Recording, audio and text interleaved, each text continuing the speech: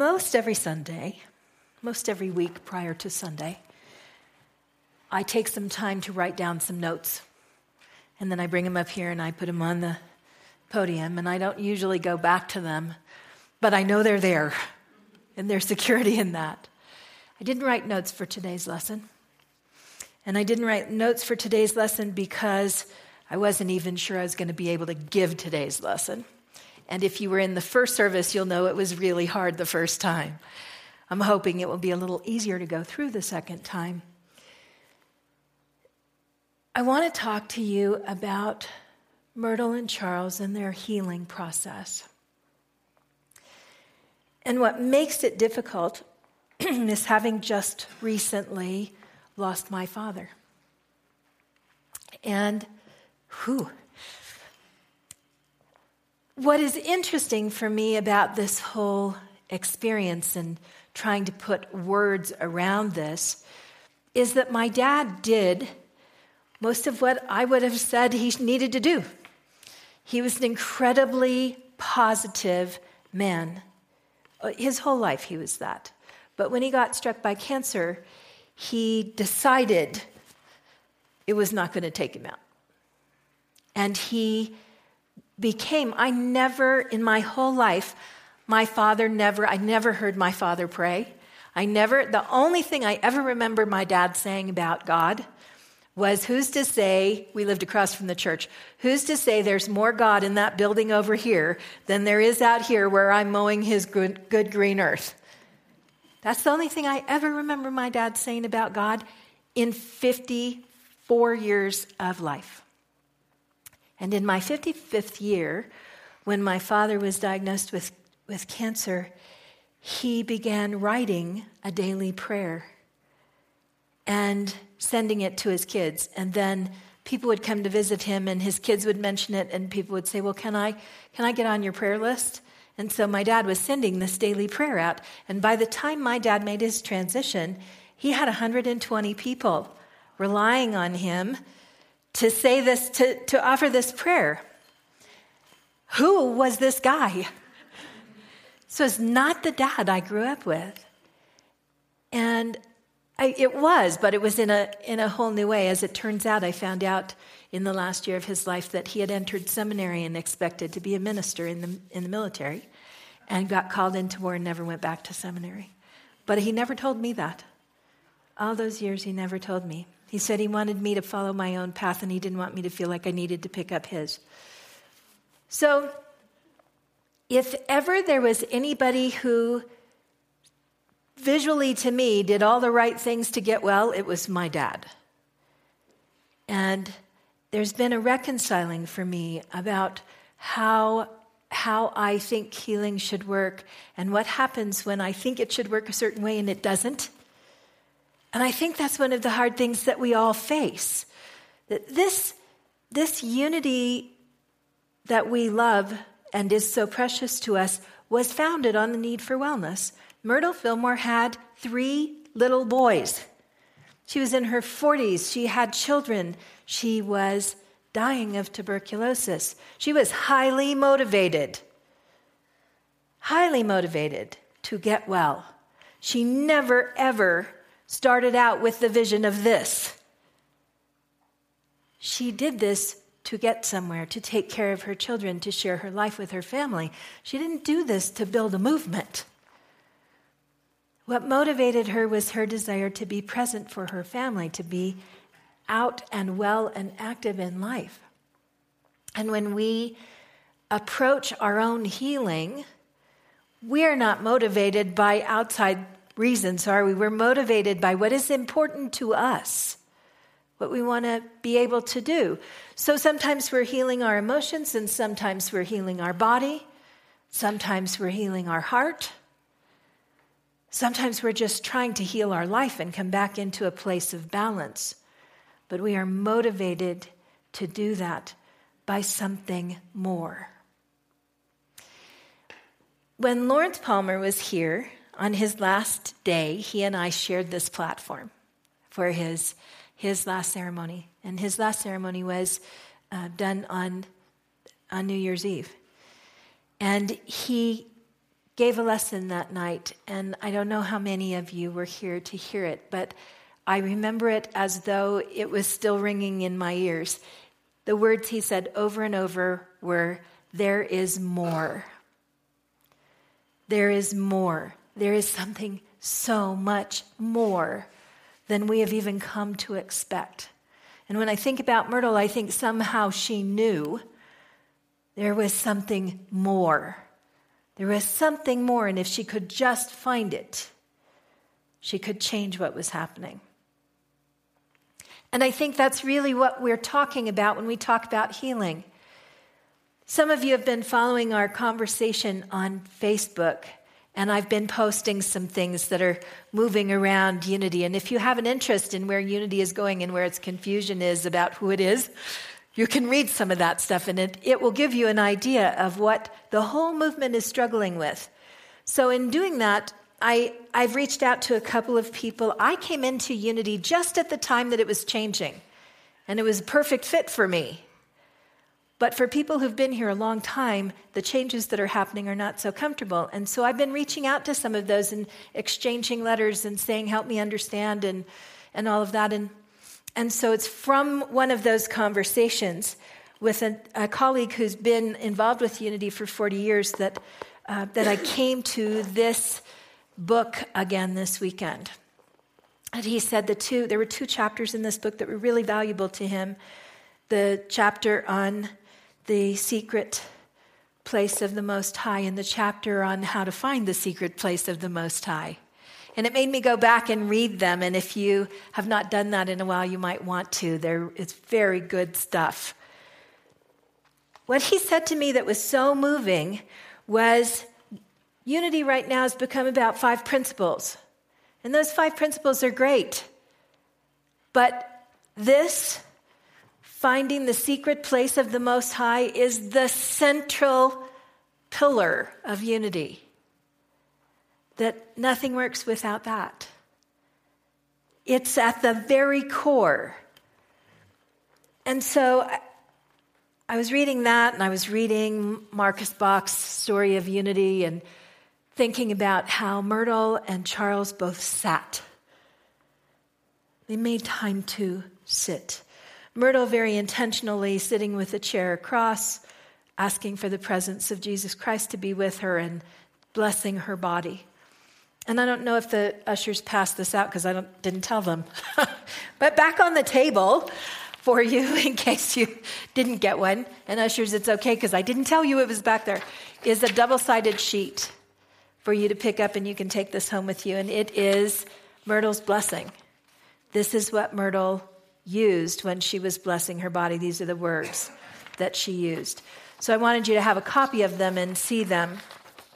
I thought about how much work she did. She basically said, "I love and bless every part of my body. I love and bless my sinuses. I love and bless my thyroid. I love and bless my elbows. I love and bless the bones in my body. I love and bless my kidneys. I love and bless my liver. Everything." And I looked at this myself and thought, I don't have an hour to love and bless every part of me. This is way too much for me. So I did 7 lovings and blessings, 7 statements of health, opening with, "Any illness, imbalance, or disharmony in my body, mind, and soul has no power over me. From the secret place of the Most High, I now bring myself into perfect health and balance." I tried to copy this for you, and the copier said no, which makes me think you're supposed to do your own. It's not our job here. I've said this to you a million times. It's not our job to hand you your spiritual experience on a silver platter. It's my job to motivate you, to inspire you, to beseech you at times to do something for yourself. Today, I am in that place. Today, I offer you that there is one central piece of unity that is so important that nothing else we teach will work or matter unless you get this piece. I copied. Put those on my desk. I just said they can't have them. No, I'll give them to you later. You can set them out there. I'm teasing, Pat. Thank you. You can set them on the table with the other ones. That core piece is that you are in union with the divine. And I want to read to you one little piece from this book. This is on page 94 of Lessons in Truth. The secret place of the Most High, this is from Psalms 91, verse 1, where each of us may dwell and be safe from all harm or fear of evil, is the point of mystical union between man and spirit, or God in us. I'm going to read it again. The secret place of the Most High, where each one of us may dwell and be safe from all harm or fear of evil, is the point of mystical union between man and spirit, or God in us. So what makes us different than mental science? Mental science says, because I say this is so, it is so. I say it, it is so. What is different for us from that is that we say, because I am one with God, I am authorized to say it is so. Because I am one with the Holy, I don't care. Some people say, can we please not say God? You can say anything you want. Call it God, call it Great Spirit, call it universal energy, call it divine presence, call it whatever works for you. God, Goddess, all that you are, whatever. The point is, whatever you name it, it's still the same thing. And it's the only thing there is, and it's what we're made of. So if you're floating along in the ocean and you come across an iceberg, you can count on the fact that there's a whole lot more under the water than there is at the top. Is everything you see at the top still one with everything underneath the water? Yes. What if you can see an iceberg here and you can see an iceberg here? Is it possible that those two peaks are still part of the same iceberg? Absolutely. There is you and you and you and you and you and you and you and you and you. And what's underneath that is the bottom of the iceberg. We are just peaks, just points of reference in the wholeness that is God. And so when we talk about the secret place of the Most High, we're not talking about one drop in the ocean of God. We're talking about all of it. Everything, all, one, it. That each of us is the expression of the wholeness of the divine. And all manner of healing is possible when we access that. When we truly understand that we are one with all that is and there isn't anything else. Now, that sounds great until your dad is dying and it's not working. And then it doesn't sound so great. It sounds challenging, really challenging. Until you're sick and you have real motivation and it's not working. Why isn't it working? When I think about my dad and I think about what happened with him, the one piece that I know my father didn't have or perceived differently is that theologically he believed God was outside of him. He prayed hard. He had faith. He experienced that aspect of God that is outside, and I am not going to say it isn't because I believe God can be inside and outside. I believe we should not limit where God can be. But I know that for him, even when he and I talked, it was hard for him to have any true ability to consider that he was God. And that's a hard thing for every single person in this room to get, to accept, because we were taught that it's heresy and it's blasphemous, and who are you to think you're God? And it's hard to get that. And we can talk about it up here in our head, but that is not where the secret temple of the Most High lives. The secret temple of the Most High is here in our heart. There's a knowing, a true knowing, when you've met God in yourself, that nothing and no one can ever take from you. And from that place, you can step forward knowing that you are in alignment with divine will. If it is in alignment with the highest good, then I pray for healing. Even when we say our prayers, you'll hear me say that. You'll hear me say, let these prayers be answered in alignment with the highest good for everyone. So when we talk about this, I didn't want to write it down today because I wanted it to be real. I wanted to talk about it from a very real place. That it takes waiting and awareness to find the secret place of the Most High. That we can't just talk about it and make it so. We can't just read a book and make it so. It's not going to come because Ariana said it. It happens because we find the stillness in our lives to become aware.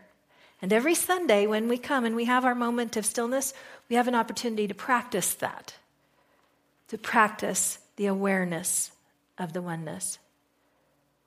We have an opportunity to practice, but it can't be the only work you do, because someday, for you or for someone else, you're going to want to access the secret place of the Most High more than you want anything else in the world. You're going to want to call forth the absolute power of the oneness to help you. Whether it's to help someone else or it's because of what's going on with you. It's going to be more important than anything else. And you are going to be highly motivated. And I want you to be ready. I want you to know in that moment that at the very core of your being, nothing can tell you you are anything else but God expressing. Because you know that so much in the heart of who you are that nothing and no one can make you doubt it. And that only happens if you give it time. It only happens if you make time to be with yourself, to sit.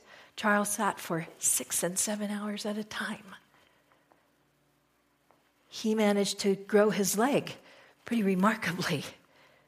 But to me, the remarkable part is every day being willing to sit that long. Myrtle sat long enough to go through all of these affirmations. All of this in small type. She sat taking time to really bless all that she was.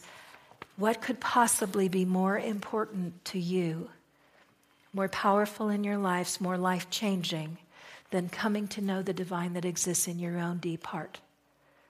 What in your life could possibly be more important than that? So if you want this stuff you're learning here to work, that's where you start. That's where unity started. That's what unity is all about. I have some quotes for you. Anton St. Martin said, "You are one thing and one thing only. You are a divine being, an all-powerful creator. You are a deity in jeans and a t-shirt. And within you dwells the infinite wisdom of the ages and the sacred creative force of all that is, all that ever will be." Amit Ray said, "There are 2 types of seeds in the mind, those that create anger, fear, frustration, jealousy, hatred, and those that create love, compassion, equanimity, and joy. Spirituality is germination and sprouting of the second group and transforming of the first." Charles Glassman said, "The way I see it, our natural human instinct is to fight or flee that which we perceive to be dangerous. Although this mechanism evolved to protect us, it serves as the single greatest limiting process to our growth. To put this process in perspective and not let it rule life, I expect the unexpected, make the unfamiliar familiar, make the unknown known, make the uncomfortable comfortable, and believe the unbelievable." And finally, Kristen Rogers said, "Don't hide your hurt, beautiful soul. Grab a hold of it. Run it through the purifying flame of your heart and mold it into something beautiful. Allow the depth of your pain to expand the breadth of your compassion. Gather up your stumbling stones and build a bridge for someone else. Remember what it's like to be lost in the darkness, so you can be someone else's much-needed light. Don't deny your pain or bury it away. Let it rise to the surface, and then transform it into something worthwhile.